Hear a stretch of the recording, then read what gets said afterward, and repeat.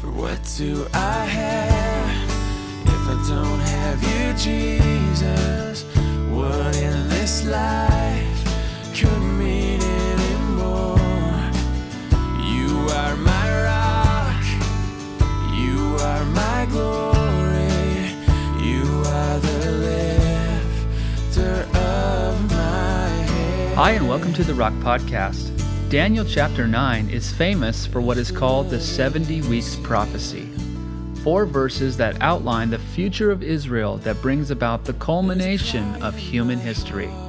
This prophecy comes on the heels of a prayer of confession. Let's join Pastor Ross now with a message entitled, A Powerful Prayer and an Amazing Prophecy.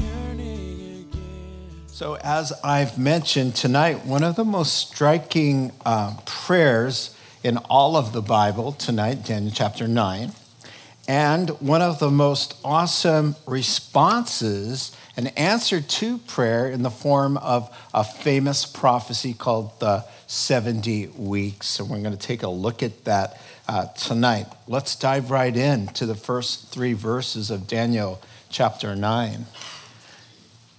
In the first year of Darius, son of Xerxes, a Mede by descent, who was made ruler over the Babylonian kingdom, in the first year of his reign, I, Daniel, understood from the scriptures, according to the word of the Lord given to Jeremiah the prophet, that the desolation or destruction of Jerusalem would last 70 years. So I turned to the Lord God and pleaded with him in prayer and petition, in fasting and in sackcloth and ashes. And we'll pause there. And number 1, of course, is the inspiration for the prayer that's going to be coming now. It's about 15 verses. It's very powerful. It's a prayer of conviction and repentance, not only of his own sin, but for the sin of the people. So Daniel was a student of the Word of God, and he is seeking answers and clarity because he's had a couple visions. And in Daniel chapter 7, his first vision kind of left him troubled, you remember. He saw the 4 world empires and then the last days empire that sprang from that 4th beast. And we talked all about that, the end of the world, really, and it left him troubled. And chapter 8, his second vision was kind of backed up a little bit, and he was given a vision really that focused in about the Antichrist and the first Antichrist, the prototype, Antiochus Epiphanes, and his destruction there under the Greek rule that has already come and gone. That vision left him physically ill. So he's been seeking some answers, and where did Daniel go? He's a man of God.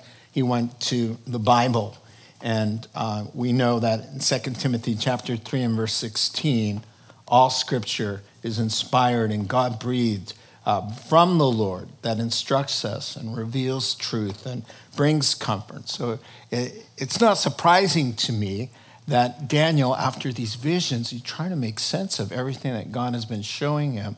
He goes to the scrolls, to the Word of God, where he's going to find some answers. Now, Daniel, you recall, has been in Babylon, exiled there from Jerusalem some 70 years. So he's in his early 80s, mid-80s.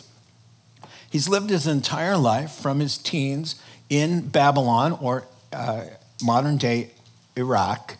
And he has been used there to make a great impact, and God has promoted him. He's been in government and all of these official positions, and I guess he's sort of in semi-retirement. It sounds like he's trying to retire, but the Lord keeps using him.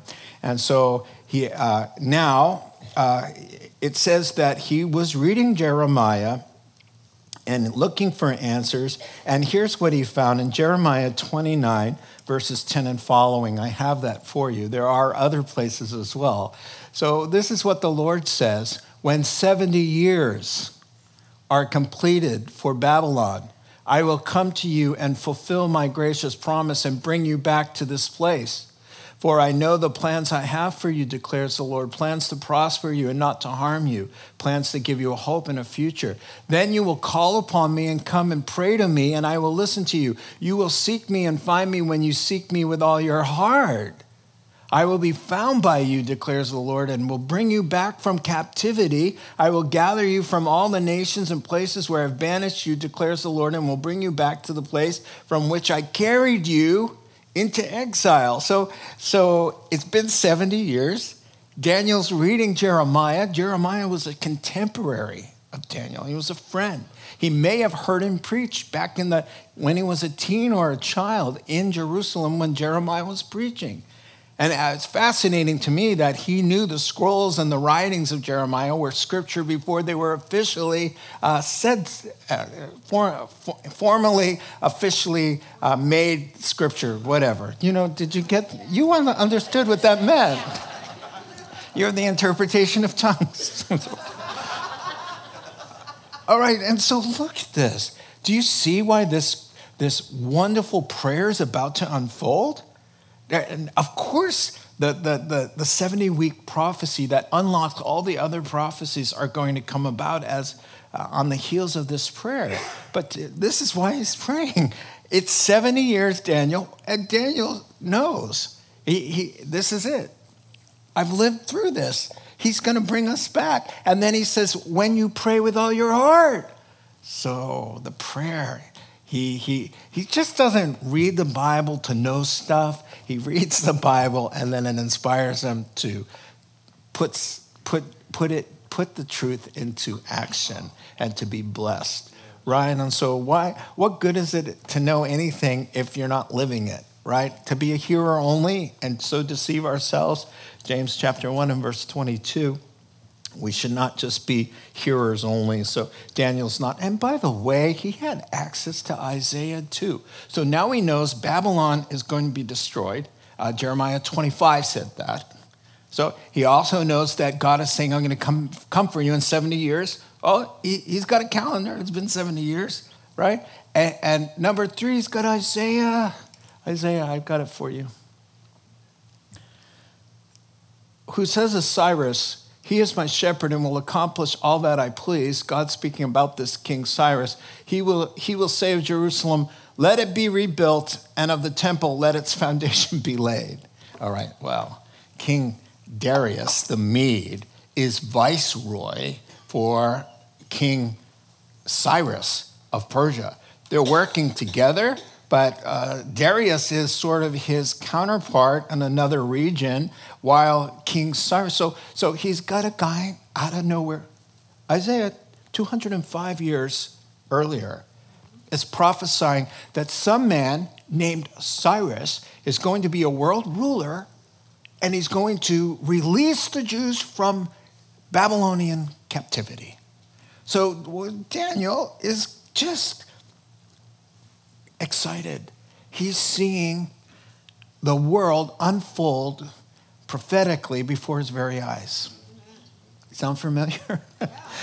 We're watching the same sort of things happen, and it motivates this man to pray. And so things are lining up. He knows that he was exiled in 605 BC. It is now the first year of King Darius. That's 538 BC. We're closing in on 7 decades, a couple years. So he's going to start praying to watch this happen.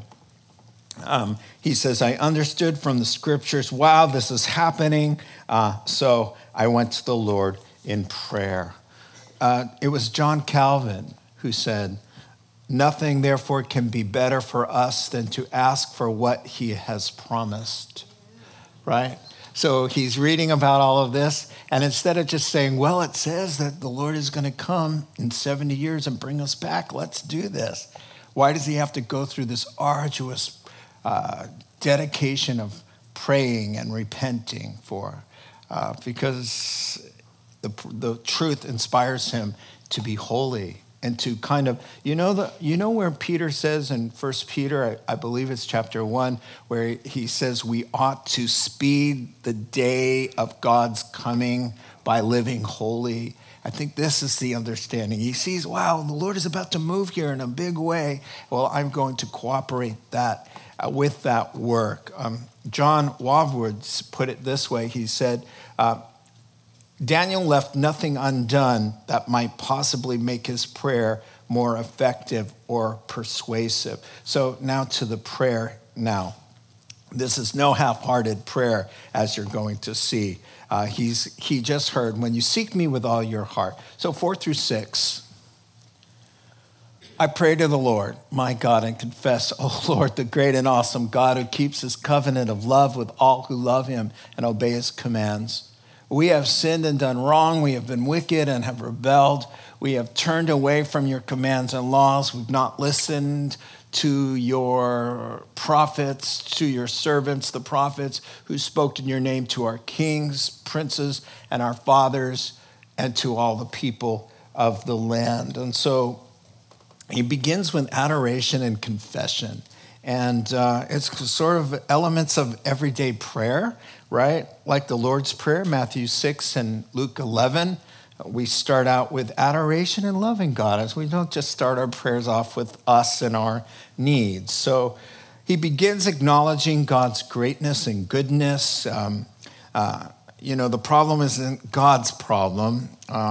It's our problem and our failure. And God is always ready and willing. Now, this is the first time that you'll find Yahweh mentioned. Whenever you see all caps in the NIV in the Old Testament, it's Yahweh or Jehovah.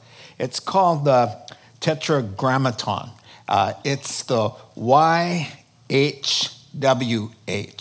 And depending on what vowels you put in for Hebrew, it can go Jehovah or it could go Yahweh. Most people say Yahweh. Now, it comes from a verb stem, which means to be, or to I am that I am. So it's his covenant name. So Daniel hasn't been using his covenant name because he's been talking about world Gentile empires and things like that. And plus, Israel's been banished, right? And so now he's talking to the covenant-keeping God. He wants to talk about the promises of God and hope. And so he's saying, Yahweh, my Elohim, the covenant-keeping God, my Lord Almighty. And so he says, your love never fails. You keep all your loving promises to those who are walking with you in love. And so now he's going to transition into confession, and it's time to own up to everything. So he's essentially saying we're in this mess because of our own wickedness. Now here's a description, a great description. Man, if you ever need to repent, and who doesn't, this is the model prayer. This is the way to approach God when you need to turn your life around. When there's something that's not quite right, this is the way, just model this. Number one, he says, we've sinned. And that word in the Hebrew means to miss the mark or to fall short, much like the Greek word. And it concentrates on bad behavior of thinking or saying or doing, right? And so the second word he uses, he says, we've done wrong. So he doesn't just stop with saying, hey, we've sinned. He says, we've sinned and we've done wrong. That word there is iniquity. In the Hebrew, it means to be bent or crooked or perverse. And it really describes the warped nature that prompts bad actions. So not only have we sinned and missed the mark, right, and done and said and thought bad things, but the mechanism within is faulty, our sin nature. And then he uses the word wicked. We behaved wickedly there in your text. That word means lawless. It means that doing whatever you want to do whenever. It's just lawlessness. And then he says, we've rebelled. I mean, there's a long list here. And to rebel there is to revolt against royalty, to kind of be an anarchist, or to plot a coup d'etat, to take over, to mutiny. And that's what it's talking about there. And then he says, and then he says, we have not listened even though we had the knowledge. So he's saying, hey, we knew, right? You warned us. You sent servants and prophets, and we just ignored it. It was like, yeah, whatever. We mocked them. When they annoyed us too much, we persecuted them. And then if we really wanted to get them out of our space, we just would execute them. And so we see there's a beautiful list. There's no making excuses. There's it never does any good to try to salvage your reputation or justify your actions or excuse your behavior or defend your motives. When you're wrong, you're wrong. And true repentance, if you want to get right with God, just flat out honesty.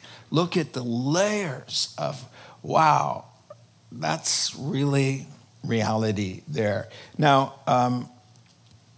it was painful for me to watch Brian Williams come back in the spotlight, the NBC anchor who was caught by NBC 11 times lying about stories.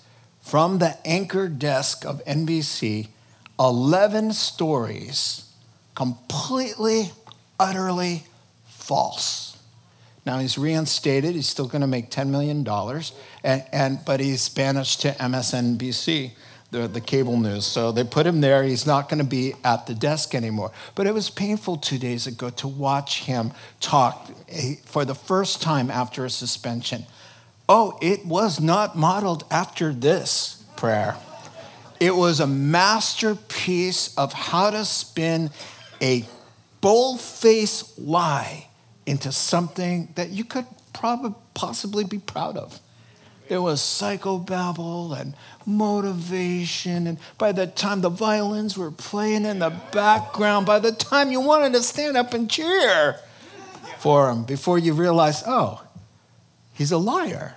He just lied flat out. And so, that's our culture, that's our nature. That's not how he started the prayer. But wait, there's more. 7 through 14. Lord, you're righteous, but this day we're covered with shame. The men of Judah and people of Jerusalem and all Israel, both near and far, in all the countries where you've scattered us because of our unfaithfulness to you, just never stops. Oh Lord, we and our kings, our princes, our fathers are covered with shame because we have sinned against you. The Lord our God is merciful and forgiving, even though we have rebelled against him. We have not obeyed the Lord our God or kept the laws he gave us through his servants, the prophets. All Israel has transgressed your law and turned away, refusing to obey you. Therefore, the curses and sworn judgments written in the law of Moses, the servant of God, have been poured out on us because we've sinned against you.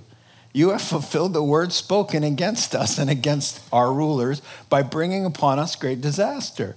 Under the whole heaven, nothing has ever been done like what has been done to Jerusalem.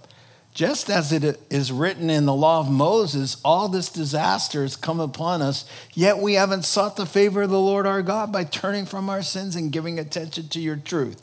The Lord did not hesitate to bring the disaster upon us, for the Lord our God is righteous in everything he does, yet we have not obeyed him. And so let's take a look at that. So he goes from adoration and confession to just, saying we're humiliated. We're covered in shame. We love you, Lord. We have totally and utterly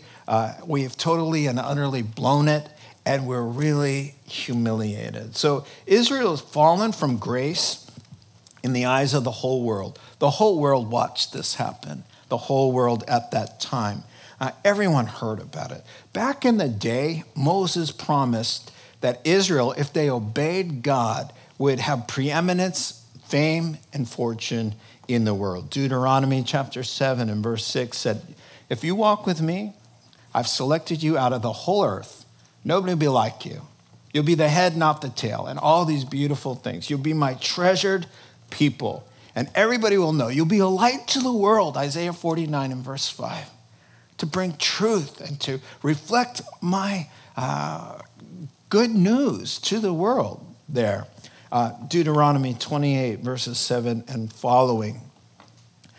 Promise of military success if they were faithful. The nations of the world, he said, will respect and revere and fear you. And for a long time they did. I have a map. Perhaps you didn't know, under David and Solomon's reign, the influence of Israel. It was big. Now some maps stop right around here, but the rest of it is pretty well established.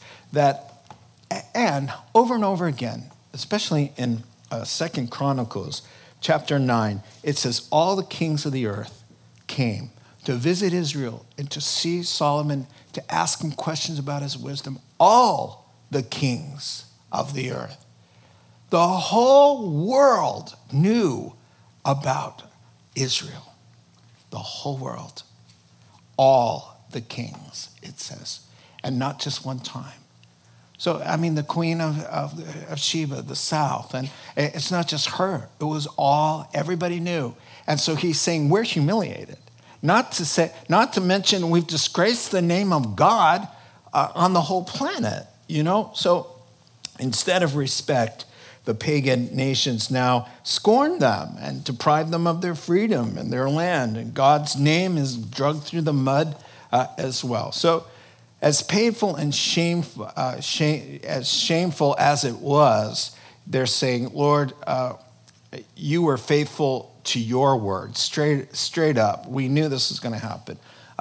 Leviticus 26, Deuteronomy 28 says, if you do this, I'll do that. Guaranteed. God has some negative promises. He keeps the positive ones and he keeps the negative ones. And there were a lot of negative things that said, I think Deuteronomy chapter 4 says, if after many, many years, your grandchildren and their grandchildren just decide to walk away from me, rebel against my word, to do whatever they want, then I'll remove you from the land. I'll scatter you to the nations. Wonderfully, in the very same chapter, it says, if you repent and return your hearts to me, I'll bring you back. So, watch out for the negative promises. Your sin will find you out. It's a promise. It will always come to the surface. Like oil and water, shake it up, it'll always come out. And we see that. Brian Williams. It always comes out in everybody else you hear about. Foolish behavior invites a beating. That's Proverbs 18:6. That's a promise. It's not necessarily one we hang on the refrigerator. Severe discipline awaits anyone who leaves the path. The one who hates correction heads for disaster. Negative promise. Pride goes before destruction and arrogance before a fall. So this is what he's saying. There were a lot of negative promises. We were totally in the know. We deserve this, but we've disgraced ourselves and your name. Let's finish the prayer. Then we'll hit the prophecy. Now, O Lord, our God, who brought your people out of Egypt with a mighty hand and who made for yourself a name that endures to this day, we have sinned. We have done wrong. O Lord, in keeping with all your righteous acts, turn away your anger and your wrath from Jerusalem, your city, your holy hill. Our sins and the iniquities of our fathers have made Jerusalem and your people an object of scorn to all around us. Now, our God, hear the prayers and petitions of your servant. For your sake, O Lord, look with favor on your desolate sanctuary. Give ear, O God, and hear. Open your eyes and see the desolation of the city that bears your name. We do not make requests of you because we are righteous, but because of your great mercy. Oh Lord, listen. Oh Lord, forgive. Oh Lord, hear and act for your sake. Oh my God, do not delay, because your city and your people bear your name. You can feel the heat there, And this is a contracted version of this prayer that went on for hours, I'm sure. And so he says, we love you. We know you're God. We've totally blown it. We're completely disgraced. We're totally to blame, but we're counting on your mercy here. And so that's what this paragraph's about. Grace is getting what you don't deserve. Mercy is not getting what you do deserve. And Daniel really appeals to God now for God's own sake, really kind of for the gospel, And he's saying, part of the remorse for our sin involves how we've negatively impacted outsiders. That's the gist here. It's Lord, for the sake of your name and the gospel, if you will, and the nations who need you, the light that you made us. Relight the light for your own sake and purposes on the earth. I went and visited somebody in jail years and years ago. And it was here in Santa Rosa. And they just wept and wept and wept. And all he could say was, I've given non-believers a reason to despise the gospel. I've given unbelievers a reason to doubt God's word, to hate Christians. He was a mess. That's what they had done. Paul said in Romans chapter 2, he said, he's talking to Jews who were hypocrites or even Christians, and he said, God's name is blasphemed because of you all day long. And he was quoting from Isaiah chapter 52. So, when Christians divorce, when they sue one another, when they get caught in scandals, or they're fired, or they're troublemakers at work, or they're arrested and you read about them in the Press Democrat, I know there are all kinds of circumstances. But this is the heart of Daniel saying, what's the most tragic for me, God, in all of this, is that your beautiful name and your mission to save the world has been compromised because of our own self-centered sinning. That's what he's saying there. So now here comes this astonishing response to this agonizing prayer. God keeps his word. He says, call upon me and I will answer you. 20 to 23. We'll start the response now. While I was speaking, praying, confessing my sin and the sin of my people Israel, and making my request to the Lord my God for his holy hill, there Zion is called Jerusalem. While I was still in prayer, Gabriel, the man, he looked like a man, I had seen in the earlier vision, came to me in swift flight. About the time of the evening sacrifice, he's still on Jerusalem time. He's in Iraq. There's no evening sacrifice. What he's saying, he still talks like a Jew. All right. So around 3 o'clock, 4 o'clock in the afternoon, he instructed me and said to me, Daniel, I have now come to give you insight and understanding.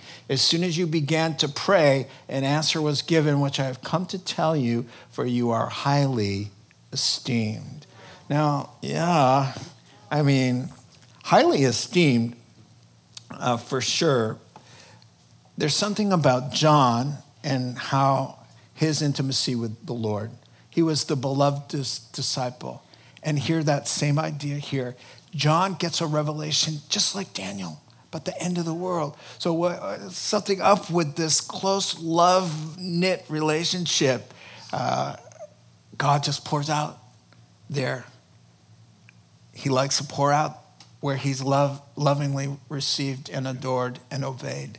And so he gives this truth to Daniel through Gabriel. So Gabriel returns now a second time. You'll remember last chapter, he came and he gave the understanding about Antiochus Epiphanes and that prototype Antichrist who would be coming into the world. But Gabriel kind of left him hanging last chapter. So now, late afternoon, angel Gabriel shows up in human form. And so we talked about this before. Who knows what angels look like in heaven? But we know when they talk to us, when they get involved with humans, they take on human form. Whether they're always that form or not, who knows? This is where people think that angels have wings because it mentions that Gabriel came in swiftly in flight. A lot of commentators say, you know what, bullets and missiles and arrows fly, but they don't have wings. So it doesn't say. Now, there are cherubim and seraphim in Isaiah chapter 1 or Isaiah chapter 6 and Ezekiel 1 that have wings. But they have different ministries. They're not messenger angels. They're around the throne. They do other things. So we're not sure. That's just a thought about this. But Gabriel comes in fast in an answer to prayer. I just really like that he says, as soon as you started praying, the answer was there. That's how it is always. In fact, in Isaiah, it says that sometimes God, before you pray, he's answered it. I like this verse. I like that a lot. And so he comes to give him some insight here. Now, let's take a look at the prophecy. Therefore, consider the message and understand the vision.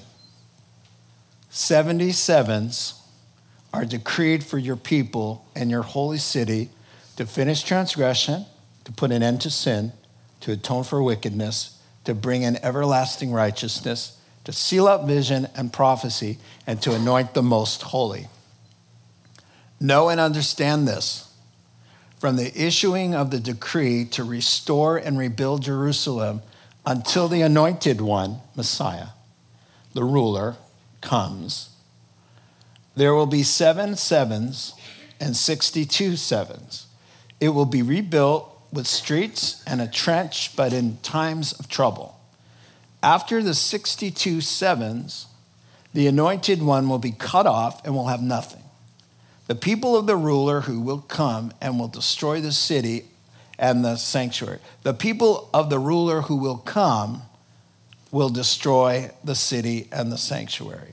The end will come like a flood. War will continue until the end, and desolations have been decreed.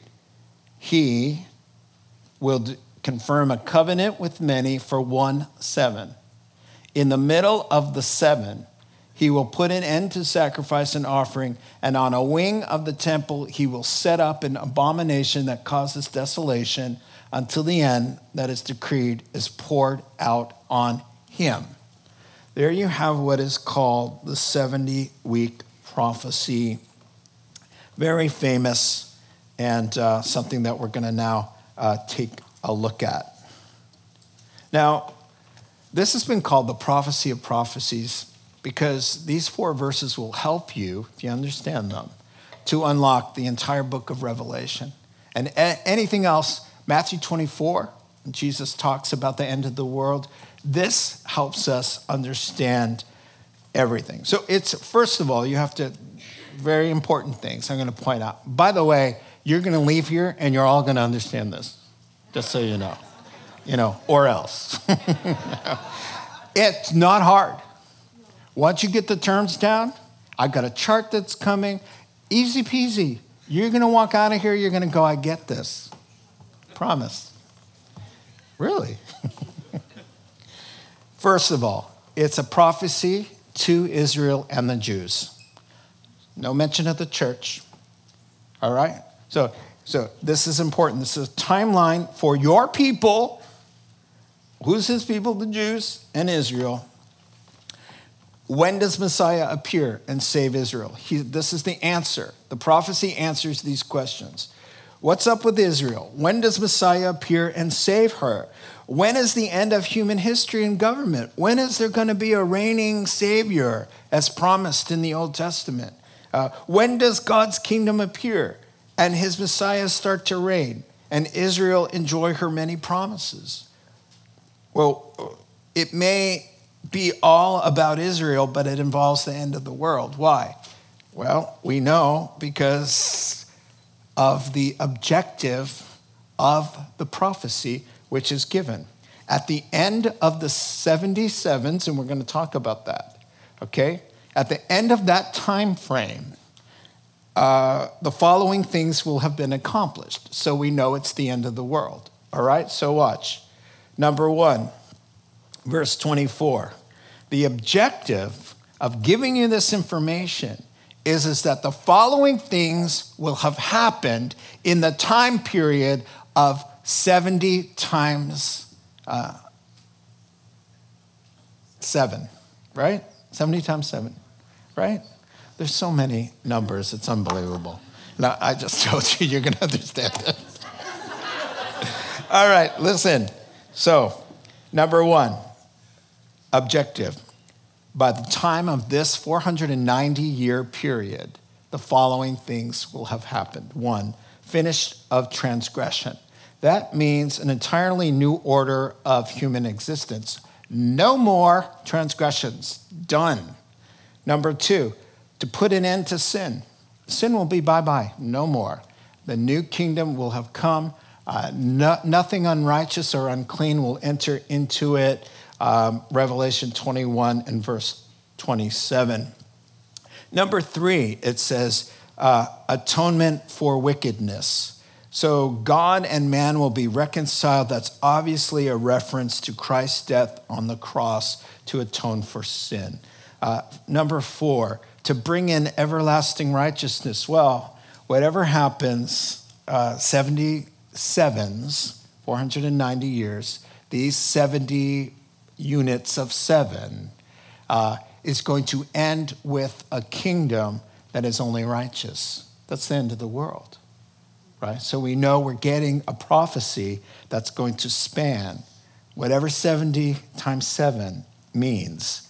We know that God's kingdom is here at the end of it because he says it brings in everlasting righteousness, a world filled with God's righteousness only.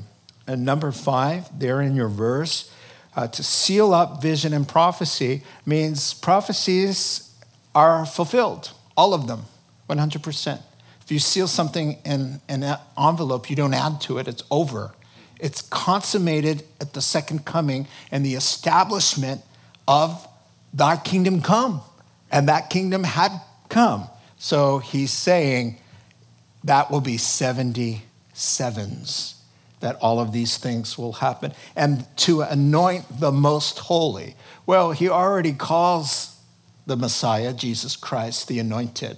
So to anoint the most holy would be, at the end where the Lord says, Revelation says, and I heard a loud voice from the throne saying, now the dwelling of God is with men, and he will live with them. He will be his people. They will be his people, and God himself will be with them and be their God. He will wipe away every tear from their eyes. There'll be no more death, mourning, crying, or pain, for the old order of things has passed away. He who is seated on the throne said, I am making everything new. It's coronation. That last saying of to anoint the most holy is to crown him finally king. All the prophecies are fulfilled, the Old Testament, the New Testament, everything is done at the end of the 77s. All right? So let's take a look at that. Now, we're going to start with, he gives a timeline. Now, let me just explain what 77s mean, okay? In some of your Bibles, it says 70 weeks. And there's a Hebrew word that can mean a week or 7, and it can mean 7 years. All right? So the NIV just says, don't confuse people with the weeks part of it. It means a unit of 7, and that's what you would multiply. So if you say 77s or 70 weeks, it just means a unit of 7 multiplied by 7. You have 490 years. Then he's going to break it down. All right? So I've got a chart for you. So here's what he says. The total thing is 77s, 490 years, right? So he says, from the decree to rebuild Jerusalem, from that official announcement, and we have the date, by the way, Artaxerxes tells Nehemiah, and we have that in Nehemiah chapter 2, 1 through 8. He gives him permission and safe passage and supplies to go to Jerusalem, rebuild the city and the walls. This happened in 445 BC, right there. He says, let's start the 70 week, 77s, 490 years prophecy at this point right here. The clock is ticking. As soon as Artaxerxes said that and did that, the clock is ticking. And so the whole process will be complete there. Now he's going to break it down. Okay, so he's going to say there's 7 weeks or 49 years, the temple will be completed, and he talks about that. Then he says there will be 62 weeks after that. That's 434 years. It comes out to the day of Palm Sunday. They have all kinds of mathematical equations, but there's one guy that's done a fantastic job that all the conservative scholars go to, that if you go from 445 BC, from the year of the decree, if you do the math and you use lunar months, you will come up with the amount of days to land exactly on the day of Palm Sunday when Messiah appears, the one time Jesus arranged the events to say, I'm the King of Israel coming in to save the world. And so he says, of the 69 weeks, he just says, first let's break this down. Of 69 weeks, we're going to have 49 years, and by the way, it was built, and Jerusalem was fixed up in the walls. Everything was done in 49 years. Check. 62 weeks after that, or 434 years to the day, is Palm Sunday. My commentators say hosts of Jewish scholars have become Christians because of this one prophecy. It's just so amazing that that God gave this truth, right? And so then, it says, then we can go back to the verse. Why don't we go back to the verse? Okay, let's go again. 77s are decreed for your people we got all of that. Know and understanding, though, from the decree to restore and rebuild Jerusalem, the anointed one comes, all right? There'll be 7 sevens, that's the 49 years, and 62 sevens, the 483 after the 4, whatever it is, to the cross. Okay, so we got temple and we've got Messiah. It will be rebuilt. Now he's talking about the temple there, 49 years, but in times of trouble. After the 62 sevens now, the anointed one will be cut off and will have nothing. Okay, so now we're at the cross, all right? It's a week from the cross, Palm Sunday. The people of the ruler who will come will destroy the city and the sanctuary, AD 70, all right? The end will come in like a flood. Now we're starting to look forward. War will continue until the end, and desolations have been decreed.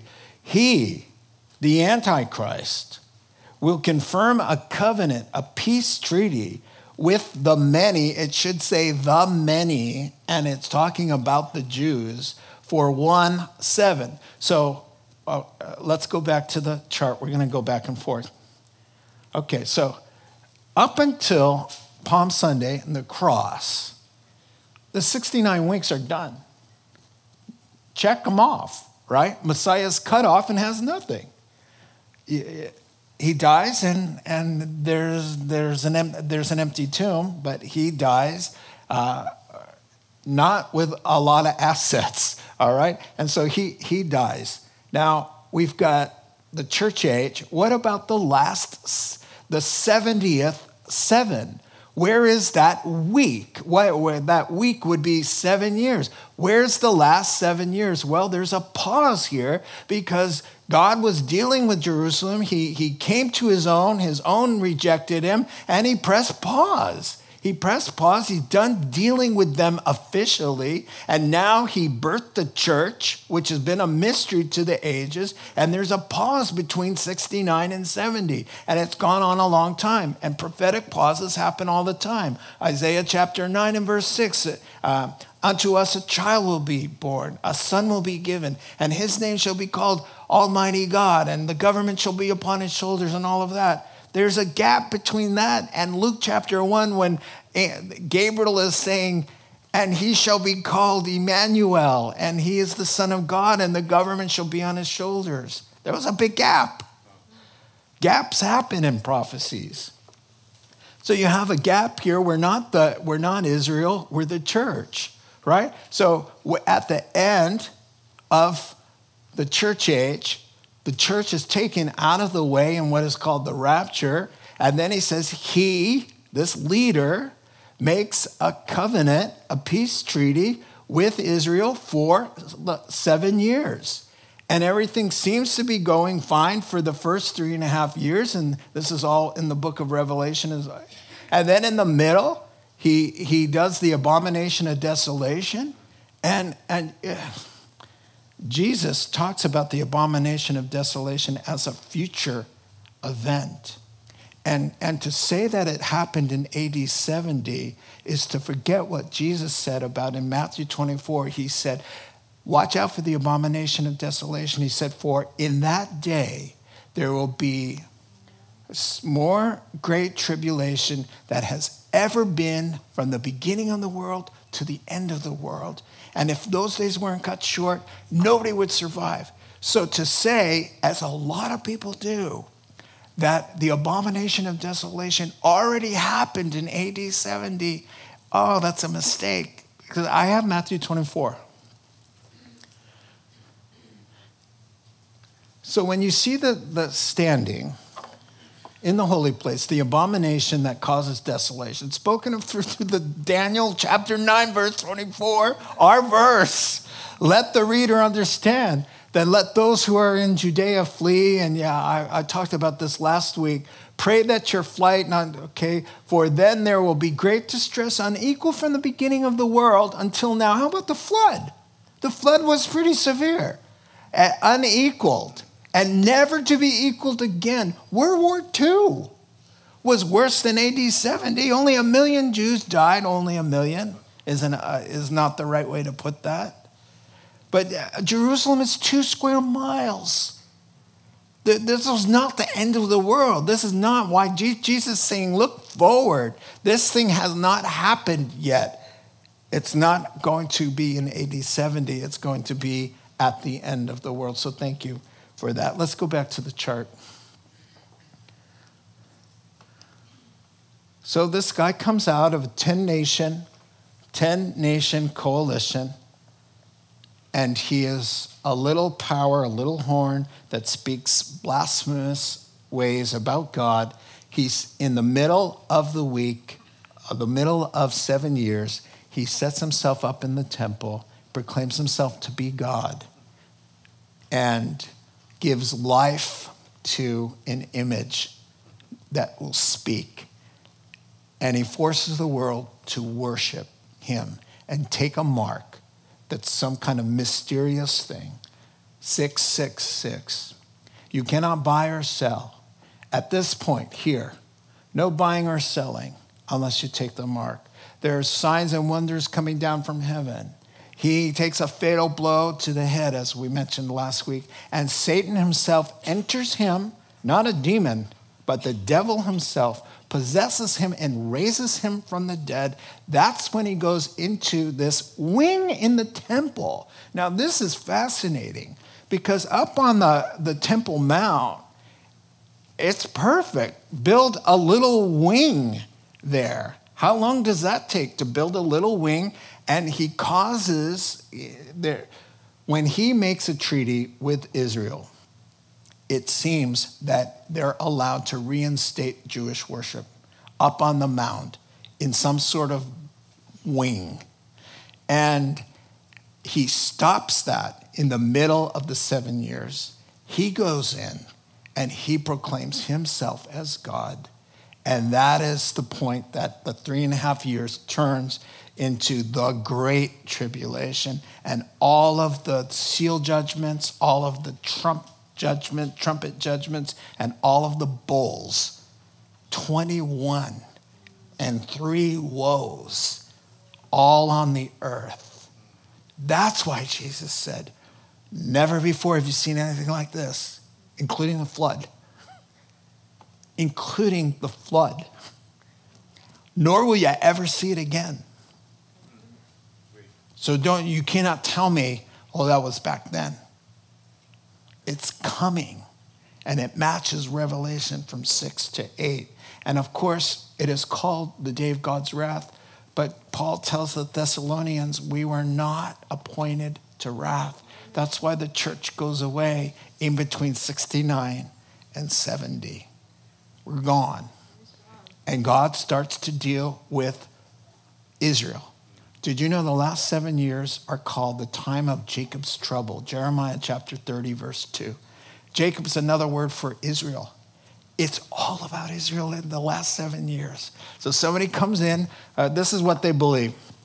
The church is taken away, and the wars of Ezekiel 38 probably happen. A lot of war happens. And in the settling of that, that leader, makes peace. And it involves the Middle East. And Jesus said in John chapter 5, I come in my Father's name and you don't receive me. But another will come in his own name and him you will receive. Talking about the Antichrist. So he's going to solve the world's problems and Israel's problems. And then all hell breaks loose in the middle. Armageddon at the end when Christ returns with the church, with the angelic hosts, to pour out, as it says, upon this leader and the false prophet and the nations who followed after him. And so there you have it. Do you understand it? Yeah.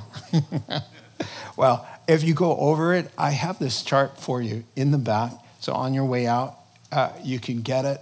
But it's just fascinating that these days are coming and things are moving around on the planet just exactly the way that he said he would. Let me look at that text one more time and see if we finished it all up.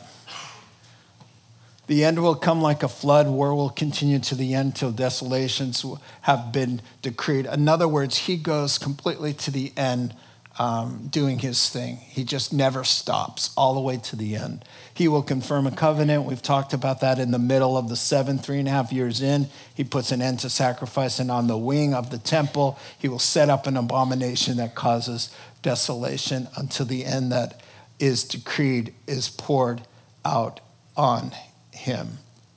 You can read about that in Revelation chapter 9. The Lord appears, and there's a war between the Lord and those armies. It doesn't last very long, but there is a war. Let me show you one last thing here out of Thessalonians. Concerning the coming of our Lord Jesus Christ and being gathered to him. We ask you, brothers, not to become easily unsettled or alarmed by some prophecy, report, or letter supposed to have come from us saying that the day of the Lord has already come, like you missed the rapture. Don't let anyone deceive you in any way, for that day will not come until the rebellion occurs and the man of lawlessness is revealed. Hey, you can't not, Jesus didn't come back secretly without even having the Antichrist around. The man doomed to destruction. He will oppose and will exalt himself over everything that is called God and is worshipped, so that he sets himself up in God's temple, proclaiming himself to be God. Don't you remember that when I was with you, I used to tell you these things? And now you know what's holding him back, so that he may be revealed at the proper time. For the secret power of lawlessness is already at work, but the one who now holds it back, the Holy Spirit, will continue to do so till he, the Holy Spirit, is taken out of the way. This is an allusion, they say, to the rapture. And then the lawless one will be revealed, whom the Lord Jesus will overthrow with the breath of his mouth and destroy by the splendor of his coming. The coming of the lawless one will be in accordance with the work of Satan displayed in all kinds of counterfeit miracles, signs, and wonders, and in every sort of evil that deceives those who are perishing. They perish because they refuse to love the truth and be saved. You know, in closing, I just want to say, I kind of feel like a little bit like Daniel. You know, you're reading the scrolls and the scriptures and you're watching it all unfold. I mean, Greece, Persia, which is Iran, and Russia are three big names in the last days. And just a few days ago, you see the new prime minister of Greece shaking hands with the prime minister of Russia. Russia and Greece now best friends, and there's a support of Persia, Iran, with the whole nuclear deal, Russia helping in that regard. All three of them are named Magog, Persia, and Grecia, it's called. And so for us to be just reading, looking up, seeing these things, and a host of all these other things happening, just inspire us to pray, to seek the Lord, to live right, to witness to our friends and family, and to be a light. Amen? Let's pray together. Heavenly Father, thank you for your love. We pray that you would help us with kind of settle with these numbers. And we pray that you'd minister to us now as we close in prayer and open our hearts to you. In Jesus' name, amen. You have been listening to the Rock Podcast.